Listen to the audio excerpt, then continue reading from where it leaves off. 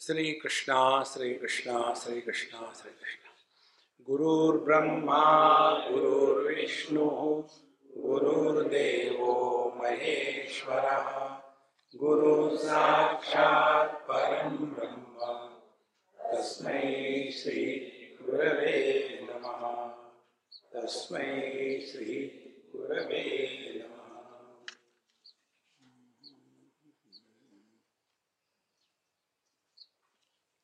एवं द्वैतासी कुमसो नेदुनी ऐक्यासी विसकुसो सोयधिकेता अतिशो पोखित से।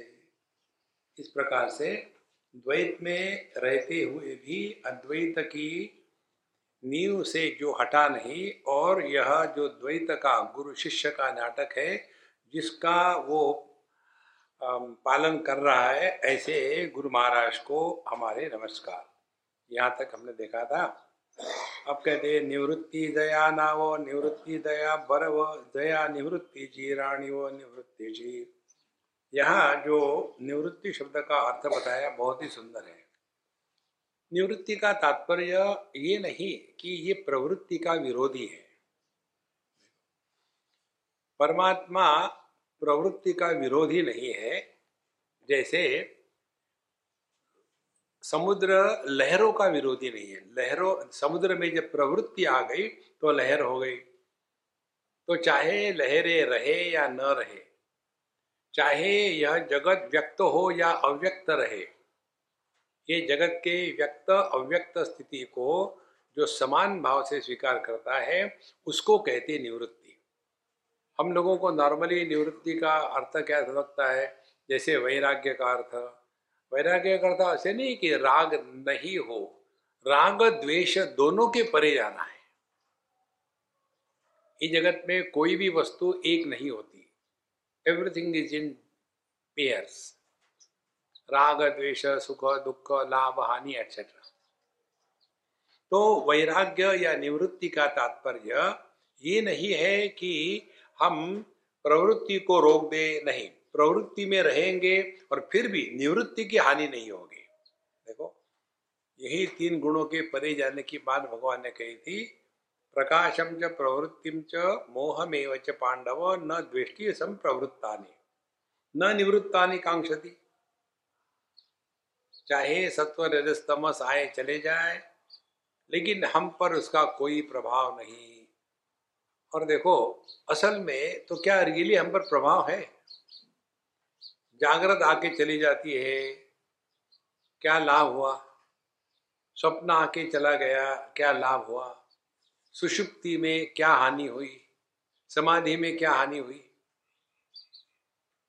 जैसे समुद्र पर लहरों के उठने से समुद्र में कुछ ऐड नहीं होता और लहरें शांत होने से समुद्र की कोई हानि नहीं है, इसी प्रकार से जागृत स्वप्न के द्वारा ना तो हमको कुछ लाभ होना है और सुषुप्ति समाधि के द्वारा ना तो कुछ हानि होनी है। यह जो अपना स्वरूप है ये सहज है, स्वाभाविक है, इसको हमको कुछ करना नहीं है। तो फिर हम परेशान क्यों होते हैं? इसलिए परेशान होते हैं कि हमको कुछ ना कुछ करने का रोग लग गया है। ये करो वो करो, ऐसा करो वैसा करो।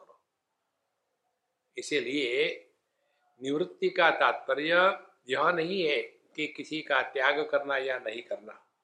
तो निवृत्ति दया नाव निवृत्ति दया बरव दया निवृत्ति चीराणी व निवृत्ति जी। इसीलिए इनका जो नाम है निवृत्ति, उसका अर्थ ये मत कर लेना कि निवृत्ति माने जिसने अपने आप को सबसे हटा लिया। नहीं, इसी जगत में रहेंगे, सबके साथ रहेंगे और फिर भी इसके परे रहेंगे।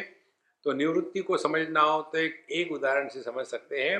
पानी, चाहे समुद्र रहे चाहे लहर रहे, चाहे इनका कार्य कारण का संबंध रहे, पानी इन किसी के भी द्वारा प्रभावित नहीं होता। इतना भी नहीं, ये पानी भी किसी पर प्रभाव नहीं डालता।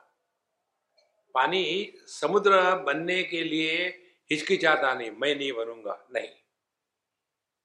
देखो, ये जो स्थिति है कि जिसमें प्रवृत्ति निवृत्ति दोनों का समापन हो गया है, उस स्थिति को कहते हैं गुरु महाराज। और ये होता है केवल अपने ही स्वरूप में और कहीं नहीं। और इसके लिए करना क्या है, अपने स्वरूप के या अनुभूतियों का सूक्ष्मता से चिंतन करना है। जैसे बचपन में हम लोगों को कोई चीज़ चाहिए होती है और वो नहीं मिली तो कितना दुखी है, और मिल गई तो कितना सुखी हो जाते हैं। और वही बालक जब बड़ा हो जाता है तब उसको उसकी समय की याद दिलाओ तो उसको हंसी आती है, यार मैं उस समय इतना बेवकूफ था। नहीं नहीं, it is not a history, अभी भी उतने ही हो, केवल खिलौने बदल गए हैं, उसी के पीछे रोए धोए जा रहे हैं। इसलिए वासनी प्रवृत्ति विरोधे का निवृत्ति निबोधे आणिजे तैषा दशे निवृत्ति नवे। वासनी प्रवृत्ति विरोधे तैसा निवृत्ति नवे। निवृत्ति का अर्थ हमारे गुरु महाराज का अर्थ ये नहीं है कि ये किसी का विरोध करते हैं। हमने आपको यही बात कई बार बताई, निर्विरोध सत्ता, निर्विशेष सत्ता, इसका यदि अर्थ ग्रहण हो जाता है तो आप केवल अपने स्वरूप में पहुंच जाओगे। शास्त्रों के किसी भी शब्द का अर्थ जब मैं के रूप में ग्रहण होता है तब जाकर के हम अंतर्मुखी होकर के शास्त्र का अध्ययन कर रहे हैं। जैसे किसी का नाम हो, समझो अशोक, और किसी ने जोर से कहा अशोक, और फिर कोई दूसरी बात करने लगे, उसको लगेगा कि मेरे ही बारे में बोल रहे हैं, क्योंकि उसके लिए अशोक माने मैं। इसी प्रकार से वासनी प्रवृत्ति विरोधे का निवृत्ति बोधे। ऐसा नहीं है कि जहाँ प्रवृत्ति का अभाव है इसको निवृत्ति कहते हैं, ऐसा नहीं। फिर कैसे है, आणिजे तैषा दशे निवृत्ति नवे, ऐसे नहीं निवृत्ति महाराज। तो जो इस जगत में रहते हैं, इस जगत का सपोर्ट है, आधार है, और फिर भी इस जगत के आने जाने से जिन पर कोई भी प्रभाव नहीं। सदाचार नाम का ग्रंथ है भगवान शंकराचार्य का, उसमें ये विचार आता है। लय विक्षेपयोः संधौ मनस्तत्र निरामिषम स संधि साधितो येन स मुक्त नात्र संशयः। लय और विक्षेप, लय माने विचार शांत हो गए, विक्षेप माने विचार आ गए। तो ये विचारों का शांत होना, विचारों का आना, इसकी जो संधि है, जॉइंट है, इसमें हमारा मन निर्विषय होता है। मनस्तत्र निरामिषम, कोई भी विषय नहीं होता। यह जो निर्विषय मन की स्थिति है वही अपना स्वरूप है। और इसीलिए विचारों के आने से चैतन्य पर कोई बोझा नहीं, और विचार शांत होने से चैतन्य की कोई हानि नहीं।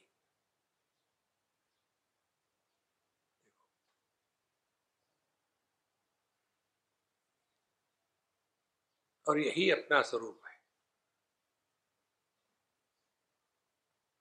आज तक कितने जागृत आके चले गए, क्या मिला?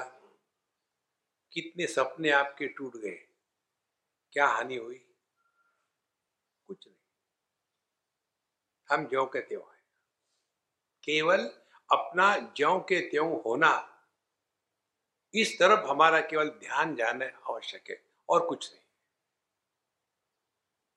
लेकिन जैसा हम रूप रंग में फंसे रहते हैं तो अपने आंखों के तरफ से हम उदासीन हो जाते हैं। जब हम इंद्रियों में फंसे रहते हैं तो मन के तरफ ध्यान नहीं जाता। जब मन के इमोशंस में फंस जाते हैं तो विवेक खत्म हो जाता है। विवेक का जब अभिमान चढ़ता है तब व्यक्ति चेतना को भूल जाता है, और जब जड़ चेतन के चक्कर में फंसे तो चैतन्य को भूल जाता है। इस प्रकार से हमको एक एक चीज से जो भूलने की आदत है उसको अपने आप को बचाना है। तो कैसे करना? विषयों के द्वारा प्रभावित नहीं होना, यह पहली साधना। फिर इंद्रियों के गुलाम नहीं रहना, यह दूसरी साधना। फिर इमोशनल होकर के जीवन नहीं जीना, ये तीसरी साधना। फिर एरोगेंट होकर के लॉजिक और इसी के चक्कर में तू मैं रहना, इससे ऊपर उठ जाना, यह चौथी साधना। और फिर यहां तक आने के बाद फिर आप पहुंच गए चेतना में। चेतना में पहुंचने के बाद जड़ चेतन भेद से ऊपर उठ जाना। कई बार लोग ज्यादा ही उत्साहित होकर के कहते हैं कि भगवान मंदिर में नहीं होता, जो गरीब है उसके पेट में, भूख में, रूप में, दोनों जगह भगवान ही है। मंदिर में भी वही है, पत्थर जड़ में भी वही है, चेतन में भी वही है। लेकिन हमारी दृष्टि कैसी हो जाती है कि केवल जहां लाइफ है वही भगवान है, ईट पत्थरों में कहाँ है। एक जवान लड़का अपनी माँ को लाता था सत्संग में, वहां मंदिर भी था। एक दिन उसने मुझे पूछा, स्वामी जी आप लोग बताते हो भगवान सब जगह है। हाँ, तो क्या भगवान घर में नहीं है? हाँ घर में है। तो मम्मी को आप समझाओ, इसको यहाँ रोज मुझे लाना पड़ता है, ले जाना पड़ता है, घर में भगवान है तो यहाँ आने की क्या जरूरत है? तो अपने कहा देखो तुम फिर भी क्यों लाते हो, मत ला। बोले नहीं, आई हैव टू ब्रिंग। क्यों? तो चुप हो गया। हमने कहा इसलिए कि तुम माँ से प्यार करते हो। बोले हाँ।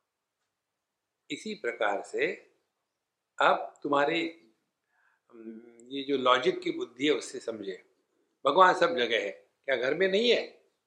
हाँ है। तो यहाँ आने की क्या जरूरत है? क्योंकि मंदिर में भगवान नहीं है। जब भगवान सब जगह है तो क्या मंदिर में नहीं है? तो कहाँ भगवान से बाहर जा रही हो? लेकिन हम अपने दृष्टि से विचार करते हैं। जो साधक विग्रह की पूजा करने में आनंद का अनुभव करते हैं, उनको भगवान की प्राप्ति वहीं हो जाती है। वो चंदन घिसेंगे और फिर फूल चढ़ाएंगे, फिर आरती करेंगे, फिर भोग लगाएंगे। इसके द्वारा उनका मन प्रभु चरणों में लगा रहता है। तो यही तो प्रभु का दर्शन है। लेकिन जो ये जड़ चेतन के भेज में फंसे हैं, उनको यही लगता है कि केवल चेतना जहां है वही भगवान है। तो ये जड़ क्या है? ताऊ है तुम्हारा। देखो महाराज, इसीलिए ये पुरुष प्रकृति का जो खेल है, इसको समझने के लिए हमको इसके परे जाना पड़ेगा।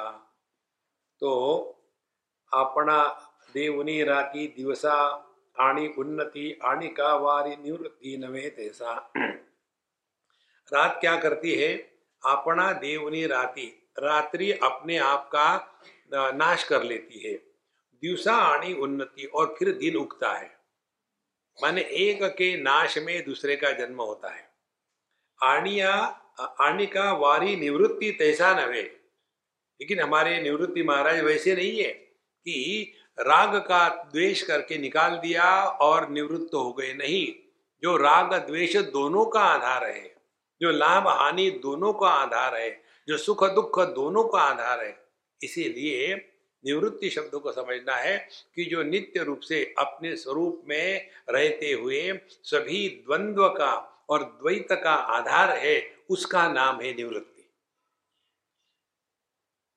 अब इसका अर्थ क्या निकला? हम अपने स्वरूप में पहुंच गए ना। देखो महाराज, इसीलिए इन्होंने अपने गुरु की इतनी सेवा करी, इतना गुरु को महत्व दिया। ये सब करते हुए भी उनकी दृष्टि गुरु एक व्यक्ति के रूप में नहीं थी। देखो, एक जगह लिखते हैं गुरु को आदमी समझना पाप है। गुरु के तरफ इसीलिए गुरु ब्रह्मा गुरु विष्णु गुरु देवो महेश्वर। एक सज्जन ने हमको कहा, स्वामी जी ये लोग जो कहते हैं ना भगवान का दर्शन हो गया, मुझे नहीं लगता कभी संभव है। कैसे भगवान का दर्शन होगा? हमने कहा बिल्कुल ठीक बात है, नहीं हो सकता। अब उनका हुआ कि नहीं पता नहीं, लेकिन तुमको गारंटी से नहीं होगा। जब तक के आप ये स्वीकार नहीं करोगे कि किसी को भगवान के दर्शन हो गए हैं, तब तक के तुम इस मार्ग पर चलोगे ही नहीं। इसीलिए पहले स्वीकृति है, और अज्ञान के क्षेत्र में स्वीकृति के लिए केवल श्रद्धा ही शक्ति है। जिसमें श्रद्धा नहीं है वो व्यक्ति आगे बढ़ ही नहीं सकता। हर क्षण यही श्रद्धा हमारी अंदर की शक्ति होती है। तो अपना देवनी राती दिवसा आणी उन्नति आणी का वारी, इस प्रकार से एक दूसरे को हटा करके, वारणा माने हटाना, तो एक को रात आई तो रात को हटाया दिन आया, दिन को हटाया रात आई, माने ये एक दूसरे के साथ साथ नहीं रह सकते, ऐसा निवृत्ति नहीं है। माने जो सभी द्वंद्वों का आधार है लेकिन द्वंद्व के प्रति राग द्वेष नहीं है, ऐसे हमारे गुरु महाराज हैं। वो पसरयाचे बळ घेऊनी मिरवे कीळ तैसे रत्न नवे निखळ चक्रवर्ती हा। कितना बढ़िया है। ये जो हीरा होता है, हीरे पर जब प्रकाश पड़े तब जाकर के हीरा तेजपुंज हो जाता है। केवल अंधकार में हीरा रखा हो और उसको बिल्कुल प्रकाश नहीं पड़े तो उससे तेज नहीं निकलता। वैसा हीरा हमारे निवृत्ति महाराज नहीं है कि जो दूसरे के प्रकाश से अपने आप को प्रकाशित कर रहे हैं। देखो, अब इसको अपने में लगाओ। मुझे दिखता है कि नहीं दिखता है, ये कौन निर्णय ले सकता है? ये बात मुझे समझ में आई। एक बार मैं साउथ अफ्रीका में था, पीटर मैरिट्सबर्ग में। वहाँ काफ़ी हिंदू कम्युनिटी है, तो वहाँ जाकर के सत्संग में बैठे हम, और सामने ही चेयर पर एक अम्मा बैठी थी, होगी मिडिल एज की, बड़ी सुंदर आंखें थी उसकी, एकदम एक आकर्षित हो जाए। तो सत्संग होने के बाद प्रसाद, मैंने आ जाओ एक एक, अरे अम्मा तुम आ जाओ, तो सिर्फ देख रही है, आ नहीं रही है। तब तक दूसरे लोग आ गए और वो फिर उठी, फिर मैंने उसको दिया प्रसाद। तो उसकी माँ आई मेरे पास, कहती है स्वामी जी मेरी लड़की जो है इसको दृष्टि नहीं है, वाकई खुली है। अब उसको दृष्टि नहीं है, ये दूसरे को बताना पड़ेगा कि उसको मालूम है। अपना होना जो है वो किसी पर अवलंबित नहीं है। जैसे हमने खाना खाया और हम किसी को पूछेंगे क्या, एक्सक्यूज मी मेरा पेट भर गया क्या? देखो, जिसमें किसी अन्य प्रमाण की अपेक्षा नहीं होती, यह जो प्रमाण निरपेक्ष अनुभूति है, ये है निवृत्ति महाराज। अब ढूंढो क्या है प्रमाण निरपेक्ष अनुभूति, तो पता चलेगा अपना आपा। Unless you have to take the pension from the government, you don't require a certificate to prove that you are alive. आप चले गए बैंक में, मेरा पैसा दे दो, कौन हो तुम, कहाँ सर्टिफिकेट दिखाओ, तुम जिंदा हो क्या?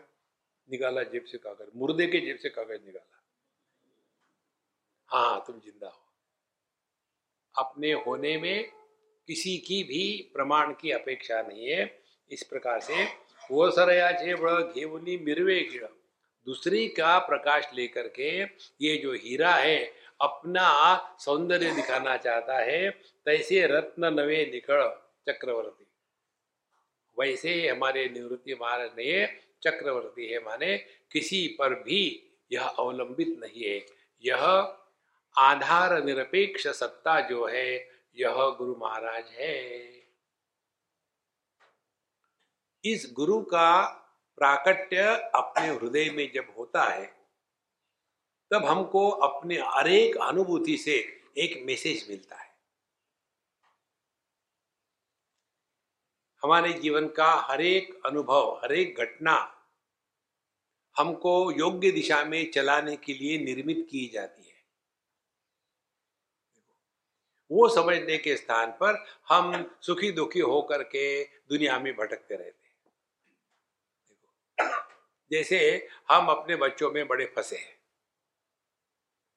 और उसी बच्चों के कारण दुखी हो गए, तो क्या होगा?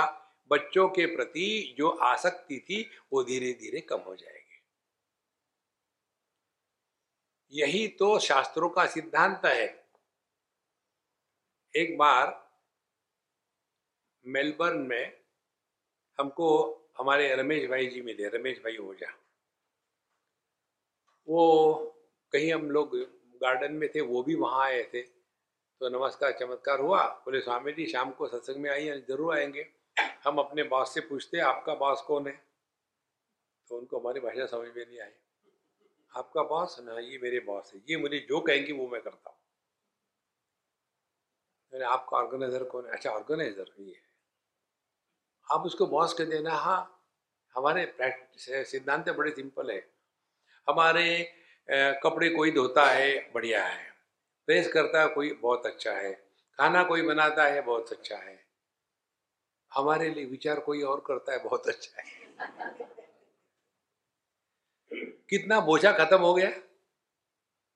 तो मुझे इस मेलबर्न में क्या करना है क्या नहीं करना है इसका निर्णय मैं नहीं लेता। ये बताएं स्वामी जी, वहां जाना चलो।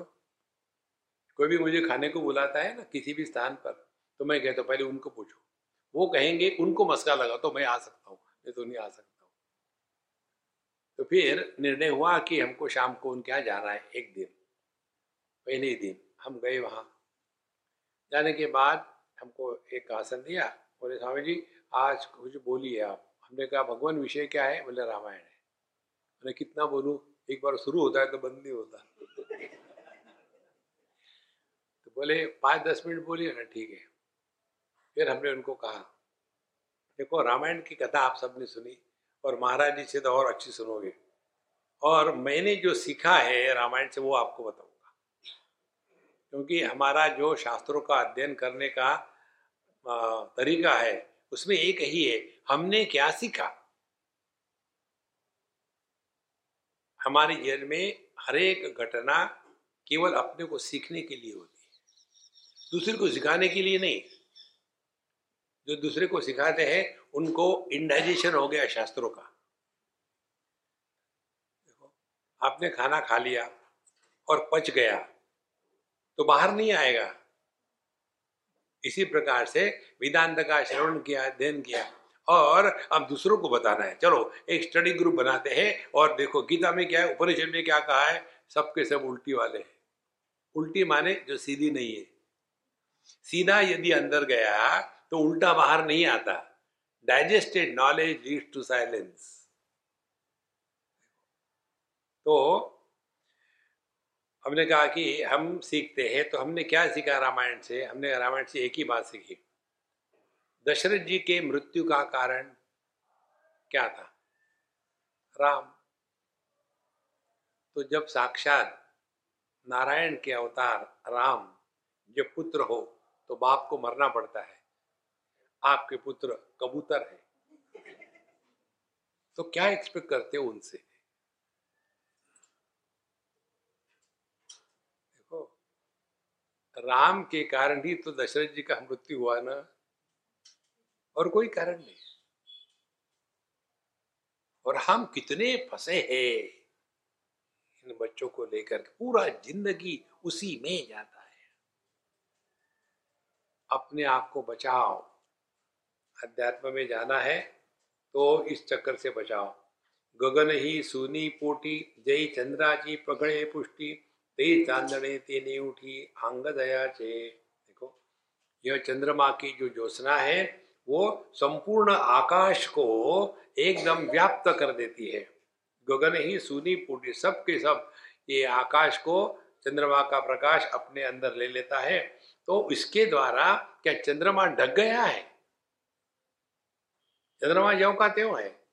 इसी प्रकार से ये संपूर्ण द्वैत और द्वंद्व का जो नाटक चल रहा है गुरु शिष्य का, ये सब चलते हुए भी हमारे गुरु महाराज निवृत्ति महाराज की जो अपनी स्थिति है उसमें कोई खोट नहीं आई, ये कहने का तात्पर्य है। तो यही तो सौंदर्य है इस शास्त्र का। किसी का विरोध नहीं, लेकिन किसी के द्वारा प्रभाव भी नहीं। ये तभी हो सकता है जब हमारी निष्ठा अधिष्ठान में हो। नहीं तो छोटी मोटी चीजों को लेकर के विक्षेपित होना, फ्रस्ट्रेट होना, कह कह करते रहना, ऐसा क्यों हुआ। लोगों के बच्चे कितने अच्छे होते हैं, एकदम मेरिट में पास होते हैं। मेरा बच्चा देखो ना महाराज 4 बार फेल हो गया, ऐसा क्यों? तो क्या उत्तर दे उसको? फिर हम उनको कहते, इमली के पेड़ को कभी आम लगे है क्या अम्मा? स्वामी जी आप कोई बोलते हो तो कुछ समझ में नहीं आता। अब मैं अपने बच्चे की बात कर रही हूँ, आपने इमली कहाँ से लाया और आम कहाँ से लाया? हमने कहा आपको समझ में नहीं आया, ये मेरे पर भगवान का अनुग्रह है। समझ में आता तो मेरी पिटाई करती आप। एक बात महत्व की समझ लेना, किसी के साथ जीवन में कंपटीशन कभी मत करना। बच्चों को लेकर के, बहू को लेकर के, और किसी की तरक्की लेकर के कभी कंपटीशन मत करना। कंपटीशन करनी ही है तो अपने साथ करो। कि पहले मुझे 1 मिनट में 56 बार गुस्सा आता था, अब मुझे 56 मिनट में 1 बार गुस्सा आता है। बहुत बढ़िया है। कॉम्पीट विथ योर सेल्फ, दूसरे के साथ नहीं। दूसरे के साथ कंपटीशन होगी, it will lead to jealousy. देखो, विशेष करके ये माताओं में बहुत होता है। किसी का कुछ अच्छा हुआ, मालूम है कैसा किया है? अरे पूछा किसने तुमको?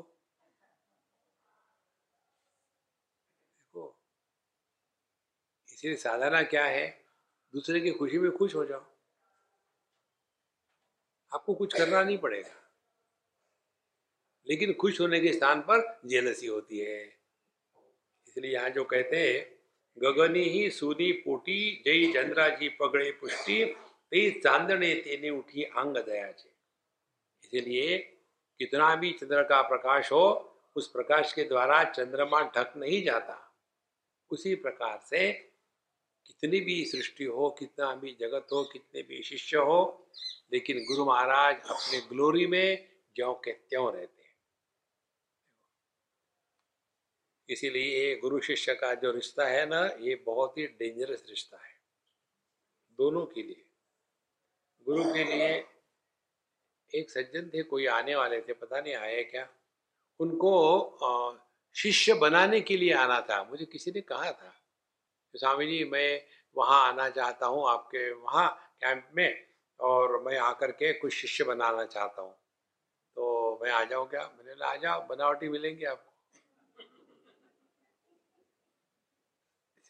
जब शिष्य बनाएंगे तो बनावटी तो हो गए ना, असली थोड़ी हो गए। फिर यही चक्कर रहता है ये गुरुओं का, बस शिष्य बनाओ, शिष्य बनाओ, आश्रम बनाओ, उसी को लगे रहो। तो तई चांदने तेने उठी अंग दयाचे। तो यह जो जगत है, ये गुरु महाराज की ग्लोरी है, ये इनका विभूति है, उनका आनंद है। आगे कहते, तैसे निवृत्तीपणासी कारण हाची आपणया आपण घेया वया फुलाची जाले ग्राण आपुलच धृती। इनके पास इतने दृष्टांत कहाँ से आते हैं? कल्पना करो, फूल ने स्वयं का सुगंध लिया तो कैसा अनुभव होगा? देखो इसका तात्पर्य क्या निकला, माने भोक्ता और भोग्य जब एक हो जाते हैं तो जो अनुभव है वो हमारे गुरु महाराज है। इसको लगाओ हर जगह में, ज्ञाता और ज्ञान, ज्ञाता और ज्ञेय दोनों एक हो गए तो क्या हो गया? ज्ञान प्रकट हो गया। भोक्ता और भोग्य दोनों एक हो गए तो क्या हो गया? प्रकट, भोग पैदा हो गया। तो हमको क्या समझना है? जिस ज्ञान में ज्ञाता नहीं निर्माण होता वह ज्ञान परमात्मा है। जिस भोग में भोक्ता पैदा नहीं होता वह परमात्मा है। जिस कर्म में कर्ता प्रकट नहीं होता वो परमात्मा है।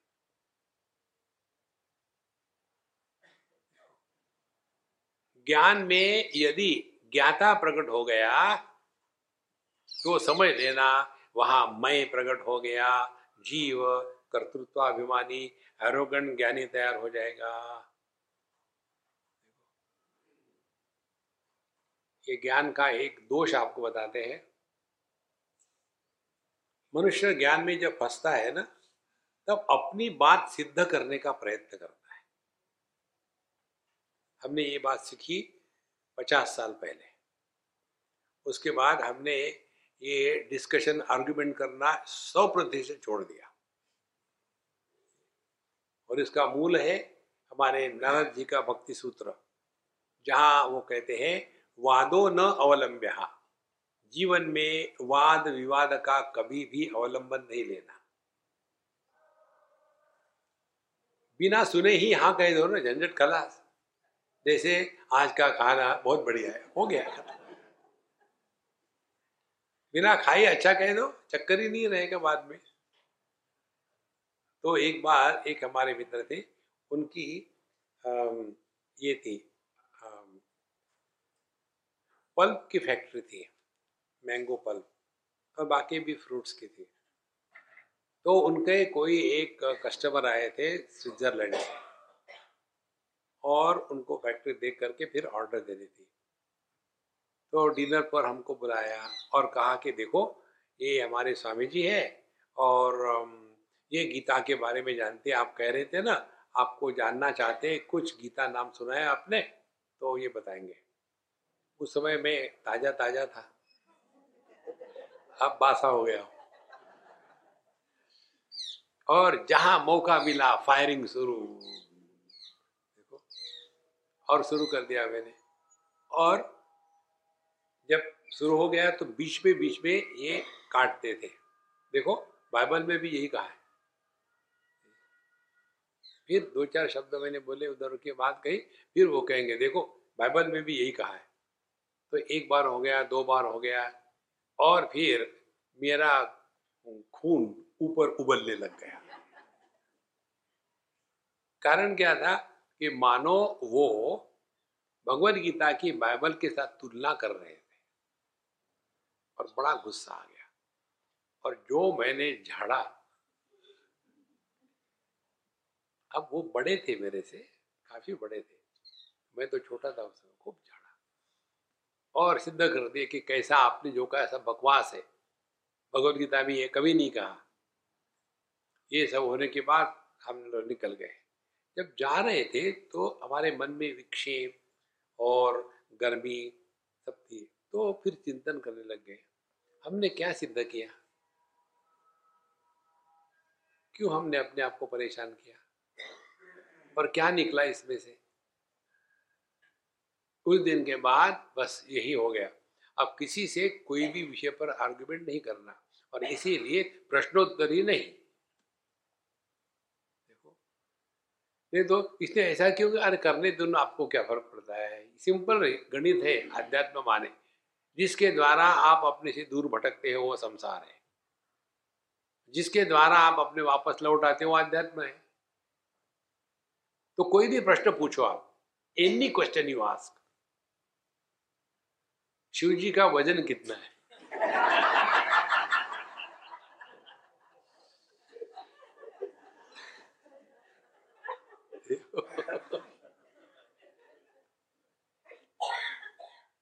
तुम्हारा कोई जिम है क्या।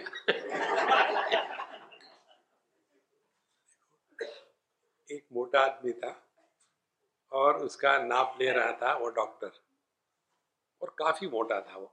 तो उस मोटे आदमी ने कहा डॉक्टर को, डॉक्टर साहब this obesity runs in our family, this is the problem. तो डॉक्टर ने कहा नहीं, nobody runs in your family.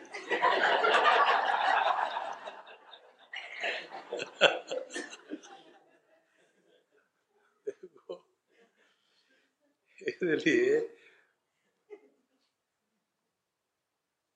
तो जैसे फूल ही अपना सुगंध ले ले, इसी प्रकार से तैसे निवृत्तिपणासी कारण हाची आपण या आपण, ये अपने आप में ही निवृत्त हो गए, माने वही जगत हो गए और वही जगत को अपने आप में मिला लिए। जैसे समुद्र लहर के रूप में प्रकट होता है, फिर उनको अपने में मिला लेता है।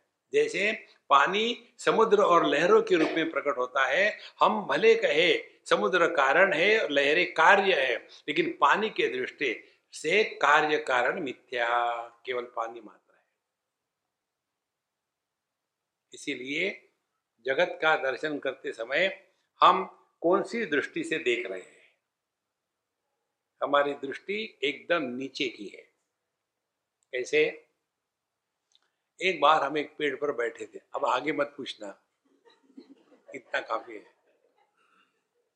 और वहां बैठ करके मूंगफली खा रहे थे, तो पेड़ के नीचे एक गांव वाला आ गया।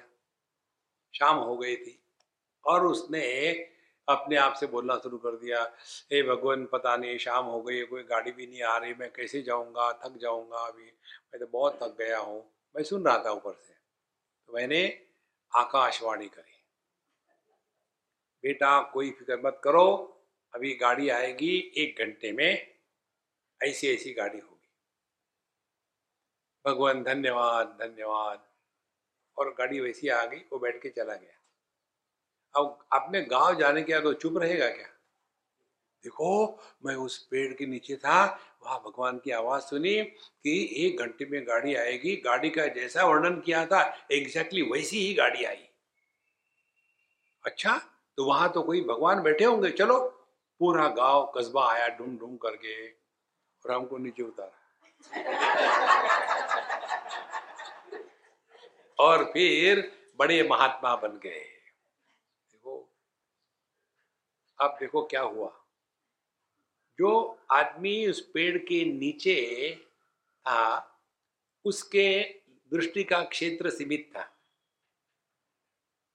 समझो वो देख रहा था आधा किलोमीटर के अंतर में, उससे आगे नहीं देख सकता। जो हम पेड़ के ऊपर बैठे थे, हमारा दृष्टि का क्षेत्र विस्तृत था ना। तो जो पेड़ के नीचे वाले के लिए भविष्य काल था, वो पेड़ के ऊपर में बैठने वाले के लिए वर्तमान काल था। हम कहाँ बैठे हैं? इस ऊर्ध्वमूलम अधशाखम अश्वत्थम प्राहुरव्ययम। हम इस देहात्म भाव से बैठे हैं, तो हमारी दृष्टि कहाँ जाती? मैं, मेरी बीबी, मेरे बच्चे, के अरे लगाओ एक। अरे कुछ और भी है दुनिया में। 24 घंटे उसी में फंसे। देखो, उसके बाहर जाने को तैयार नहीं। फिर हे भगवान कुछ करो, कोई ऊपर में बैठा है कोई।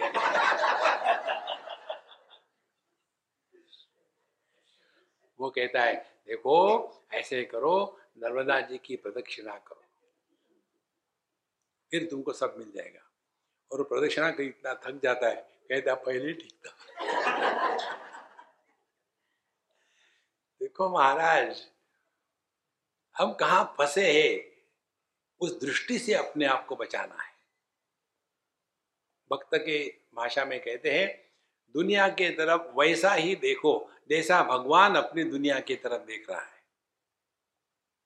भगवान कैसे देखते अपने दुनिया की तरफ?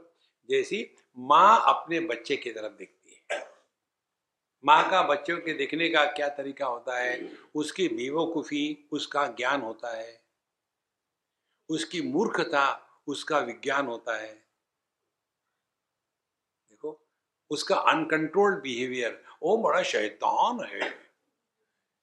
देखो, और वही काम दूसरे का बच्चा कर रहा हो तो these days the children are not controlled.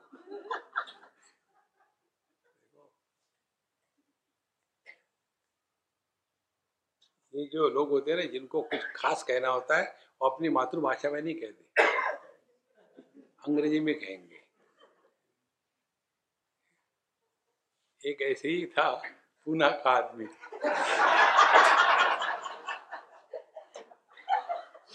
और उसके पीछे एक कुत्ता लग गया।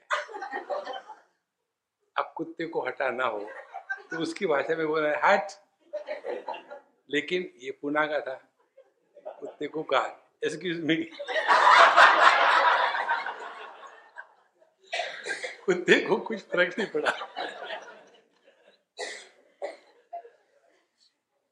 महाराज ऐसे निवृत्तीपणाचे कारण हाची आपणया आपण, जिस आनंद में कोई कारण नहीं होता वह अनिर्मित आनंद अपना स्वरूप है। वो हम माँ के चरणों में है, आनंदमयी माँ।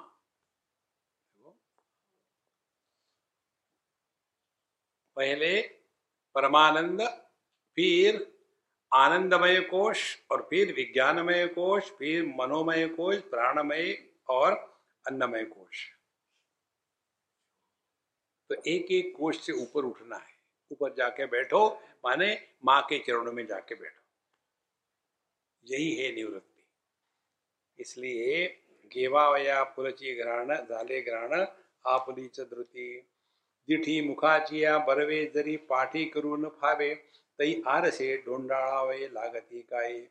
यदि ऐसी कोई बात हो कि आप अपनी आंखों को पीछे मोड़ के कर सको, अंदर ही अंदर, तो आप अपने चेहरे को देख पाओगे। यदि ऐसा हो सकता तो कौन जाएगा दर्पण के पास।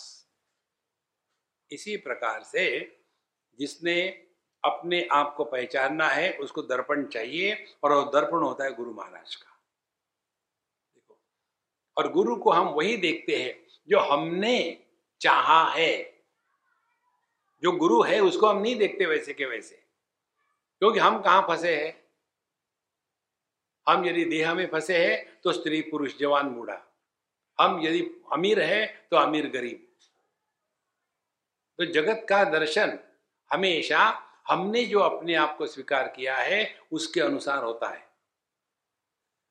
तो यहां कहते कि यदि कोई व्यक्ति अपने ही चेहरे को देख सके बिना दर्पण के, तो उसके लिए दृष्टि उल्टी होनी चाहिए, लेकिन ऐसा नहीं होता। इसी प्रकार से कोई समझे कि मैं अपने आप को परमात्मा को ढूंढ लेंगे, सवाल नहीं।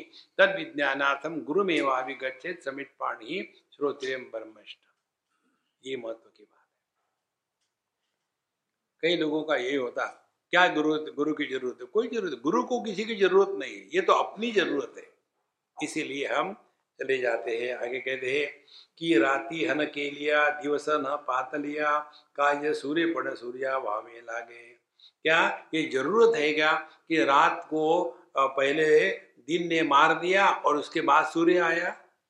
चाहे रात रहे या दिन रहे, सूर्य अपने में मस्त है। देखो, दिन और रात के कारण सूर्य का जन्म नहीं होता, सूर्य के कारण ये सब चल रहा है। इसी प्रकार से इस तत्व के कारण ही यह संपूर्ण जगत का, ये द्वैत का जो संसार है ये चल रहा है। और इस तत्व में निष्ठा प्राप्त करने के लिए हमको तद विज्ञानार्थम गुरुमेवाभिगच्छेत्, हमको गुरु महाराज के चरण में जाना है। और यहाँ फिर से बताते हैं, गुरु माने कौन? गुरु माने किसी व्यक्ति को पकड़ के मत रखना। गुरु अपने हृदय में निरंतर होते हैं, हम उनको पहचानते नहीं। देखो, खाना आपका प्लेट में है और भूख आपके पेट में है, तो जब तक खाना प्लेट में रहेगा तब तक के भूख शांत नहीं होगी। इसी प्रकार से समस्या हमारे मन में है और गुरु महाराज को अपने बाहर बैठा दिया तो समस्या का हल नहीं होगा। जब गुरु महाराज हमारे हृदय में प्रकट हो जाते हैं तो गुरु के प्रकटीकरण की प्रक्रिया को ही कहते हैं गुरु के प्रति समर्पण। कल शाम को मैं बैठा था तो एक मुझे फोन आया। फोन ऐसा था कि एक कोई डॉक्टरनी है, अब उसकी लड़की शायद अमेरिका में है। उस डॉक्टरनी को हम जानते हैं जब वो छोटी थी तब से, अब तो वो सास हो गई या माँ हो गई, जो भी हो गई।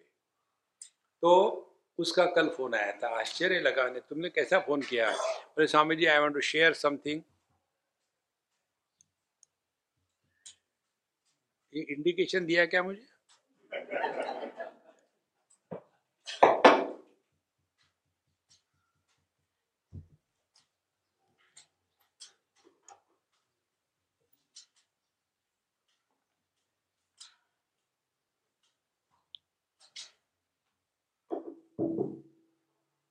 तो उन्होंने ठीक कर यार इसको,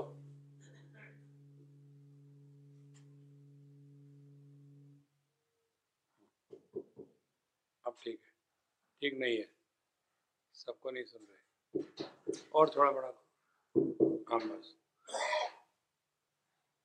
तो उन्होंने मुझे फोन पर बताया, स्वामी जी आपने जो मुझे मैजिक मंत्र दिया था उस समय, ये भी बात होगी बहुत पुरानी, तो उस मंत्र ने मेरा मैंने इतना भयानक प्रॉब्लम था सॉल्व कर दिया। बहुत अच्छी बात है, जब करते रहो। फिर बोले मैं बताऊं, मुझे कुछ बताना है, बताओ। फिर बोले हम सैन होजे में थे और वहाँ हमारी कार पार्क की हुई थी, और जब हम आए शॉपिंग करके तो कार किसी ने तोड़ी और उसमें से सब का सब चुरा के ले गए। अमेरिका में जितनी चोरी होती है उतनी भारत में नहीं होती। तो उसमें बोले मेरे पति का लैपटॉप तो गया ही गया, पासपोर्ट भी चला गया, और हम परेशान, अब क्या करें क्या करें क्या करें। तो बोले मैंने फिर आपको याद किया और आपने जो मंत्र बताया था उसका जप शुरू कर दिया। रात भर परेशान, पुलिस को कंप्लेन करी, लेकिन सैटरडे संडे था, कोई मिल नहीं रहा था, और सब कुछ हुआ। और तो मैं तो रात भर एकदम उसी जप का जप करते रहे। फिर हमने टिकट भी कैंसिल कर दी अमेरिका इंडिया आने के, उसके इतने ज़्यादा पैसे पड़े, ये सब कुछ हुआ सब कुछ हुआ। फिर ये जो सिंगापुर एयरलाइन वाले हैं उन्होंने कहा कि इतना आपको पेनल्टी मिलेगा, इतने नई टिकट की कीमत है। तो उसने बताया कि देखो भाई हमारा ये समस्या हो गया था, इसलिए किया था, जानबूझ के नहीं किया। बोले हम नहीं जानते। बोले तुम अपने बॉस को पूछो ना। बोले ठीक है पूछेंगे। वो एलए चले गए। वहाँ उतरने के बाद फिर उनके पास गए, बोले हमने ऐसे ऐसे किया था, कोई मैसेज आया क्या उनका? बोले हाँ आया है। क्या वैसे? अब सब ठीक हो गया, आप पुराने टिकट से चले जाओ। और फिर पासपोर्ट का क्या होगा यही तो बताना है। बोले बताओ। बोले हमको फोन आया कि आपका पासपोर्ट अमुक अमुक पुलिस स्टेशन में है, वहां से जाके आप ले लो। बोले ये असंभव है। देखो व्यक्ति की श्रद्धा जो है इतनी तगड़ी होती है, इट कैन मूव माउंटेन्स, लेकिन हमको डाउट होता है।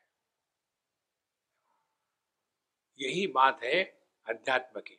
यो ये श्रद्धा स एव सहा। तो मणोनी बोध्य बोधोनी घेपी प्रमाणे साधुनी ऐसा नवे भरोसे नी गोसा विहा। इसीलिए यह जो हमारे गुरु महाराज है ये ऐसे नहीं है कि जो गुरु बने ताकि हम शिष्य बने, नहीं, एक ही तत्व ये दोनों के रूप में प्रकट हो गया है। और इसीलिए गुरु को बोध्य रूप में माने, अपने से अन्य के रूप में जब तक हम ग्रहण करेंगे तब तक हम उसको दूर ढकेलेंगे।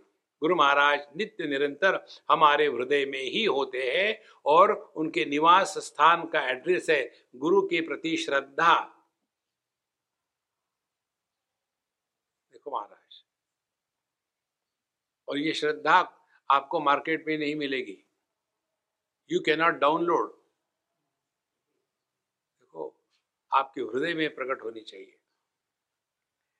ऐसे करणीया वीण स्वयं भजे निवृत्तिपण दयाचे श्री चरण वंदिले। ऐसे इस प्रकार से मैंने अपने गुरु महाराज को अपने हृदय में पहचान करके उनके प्रति समर्पित हो गया, और उसमें मैं गायब हो गया। देखो असली समर्पण यही होता है जिसमें हम नहीं रहते हैं, केवल परमात्मा मात्र। और यदि परमात्मा के प्रति समर्पण हो गया तो व्यक्ति के जीवन में चिंता कभी आ ही नहीं सकती। चिंता का एक ही कारण है कि हमको डाउट है भगवान का कि वो हमारा भला करेगा या नहीं करेगा। तैसे श्री चरण वंदिले। ऐसे इस प्रकार से मैंने हमारे गुरु महाराज के चरणों की वंदना करी। देखो महाराज, इसीलिए नित्य निरंतर इतना ही ध्यान रहे कि हम अपने पास रहे, बाहर ना भटके। और बाहर भटकते हैं हम शब्दों के माध्यम से, और जो शब्द हमको दूर ले जाते हैं उस शब्द को कहते हैं वैखरी वाणी। तो पहले वैखरी वाणी को कंट्रोल में लाना है, अनावश्यक बोलने की आवश्यकता नहीं। उसके पश्चात वैखरी वाणी से बचे, फिर आगे मध्यमा वाणी में। मध्यमा वाणी में हम अपने आप से बोलते रहते दिन भर, गुजर गुजर गुजर गुजर चल रहा है। ये दो चीजों को सूक्ष्मता से, सजगता से, इसके तरफ पूरा ध्यान रखना।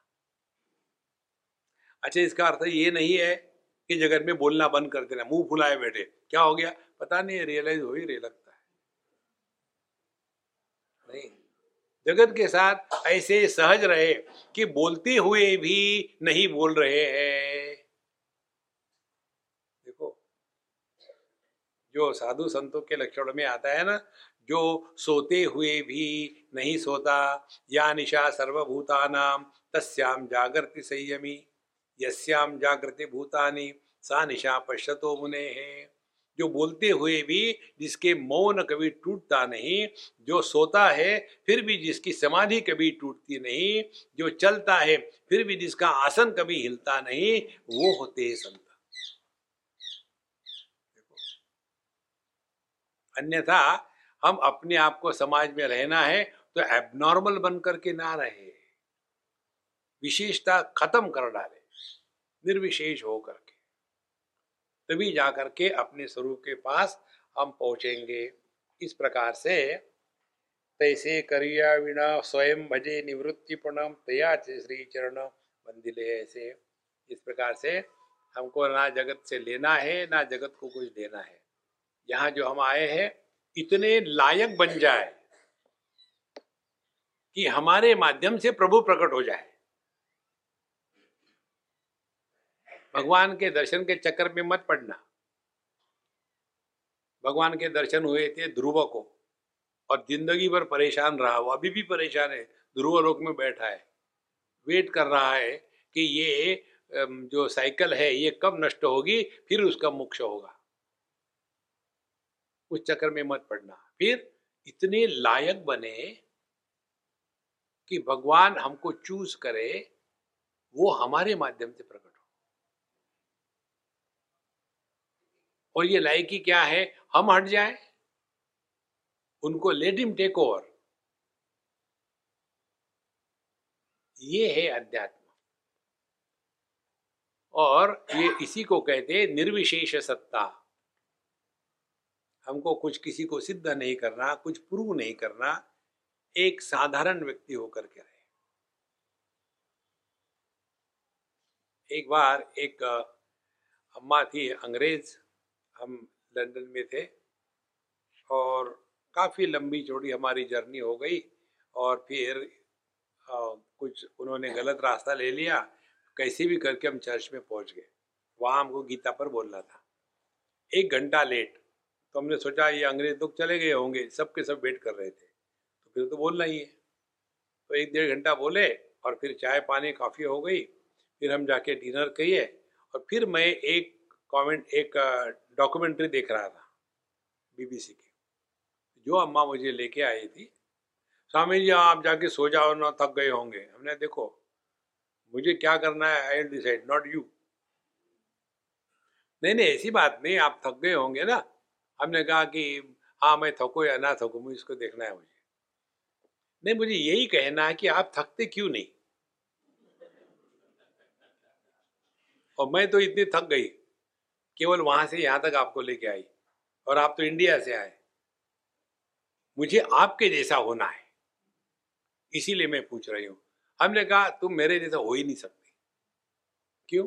दाढ़ी कहाँ? मेरे जैसा होने के लिए दाढ़ी चाहिए। लंबी दाढ़ी हो तो विजडम गारंटीड है, कटी हुई दाढ़ी हो तो विजडम डाउटफुल है, और दाढ़ी हो ही नहीं, गए काम से। बोले स्वामी जी आप तो मजाक ही करते हो, सच सच बताओ। हमने कहा अम्मा तुम्हारी कंडीशन मालूम है क्या है, तुम स्ट्रगल करती हो to prove something to somebody. हमको किसी के सामने कुछ भी सिद्ध नहीं करना है। Be yourself, relax. लोग क्या कहेंगे, कुछ तो लोग कहेंगे। Don't try to prove anything to anybody in this world. और हमको मालूम भी नहीं कौन क्या है, who is looking after us, nobody. लेकिन हमको ऐसे लगता है कि नहीं नहीं ये करेंगे, हम ऐसा करेंगे, लोग क्या कहेंगे, मारो गोली लोगों को, मस्त रहो। और दूसरी महत्व की बात, don't try to justify anything. ये दो बातें, to prove something and to justify something, takes us away from our own self. यही व्यक्तित्व का लक्षण है। जो कुछ ना कुछ सिद्ध करना चाहता है, नहीं हो ठीक है। किसी ने आपको मूर्ख कहा तो आप गुस्सा करो, डोंट अंडर एस्टिमेट मी, मैं बंबई का हूं, महामूर्ख हूं। महाराष्ट्र में सभी चीज महा होती है। महाराष्ट्र आदमी को मूर्ख कहो तो गुस्सा आता है, महामूर्ख कहो तो ठीक लगता है, बेवकूफ कहो तो गुस्सा आता है, महाबेवकूफ को फिर ठीक है। इसलिए महाराष्ट्र भारत राष्ट्र है और वो महाराष्ट्र है, भारत से भी बड़ा है। नारायण, मुझे वही जाना है कल।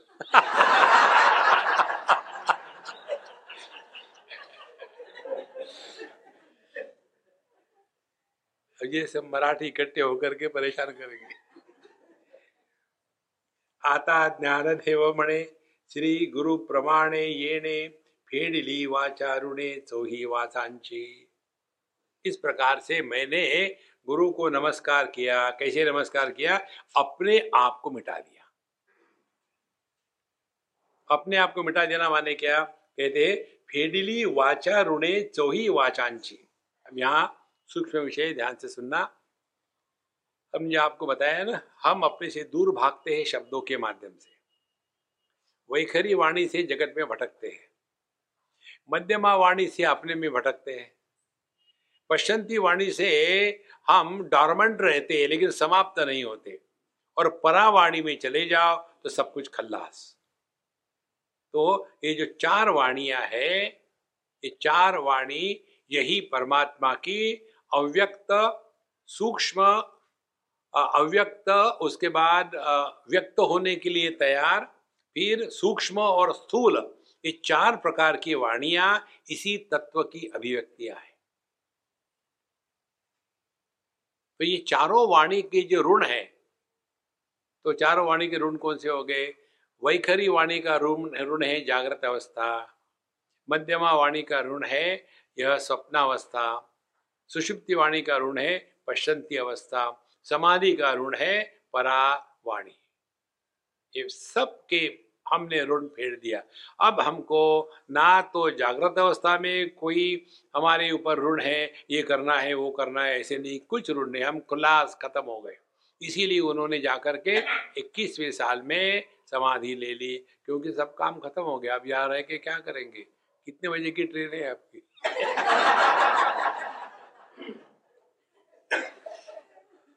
देखो, खल्लास, निकल जाओ। नहीं, यहाँ बहुत अच्छा लग रहा है, यहाँ खाना भी वो अच्छा मिलता है और कोई परेशानी नहीं, आपका टाइम हो गया, निकल जाओ। इस प्रकार से ये जो चार वाणी की बात करी है, इसी को लेकर के जो अगला अध्याय है वही इसी को लेकर के प्रार्थ होता है। वाचा ऋण परिहार, माने हमारा ये चार वाणियों में चार प्रकार के कर्जे हैं, ये कर्जे चुकाने हैं। तो कैसे चुकाते हैं कर्जे? हर इच्छा से जब होगा तब लेंगे। ओम पूर्णमदः पूर्णमिदं पूर्णात् पूर्णमुदच्यते पूर्णस्य पूर्णमादाय पूर्णमेवावशिष्यते। ओम शांति शांति शांति। हरि ओम। श्री गुरुभ्यो नमः। हरि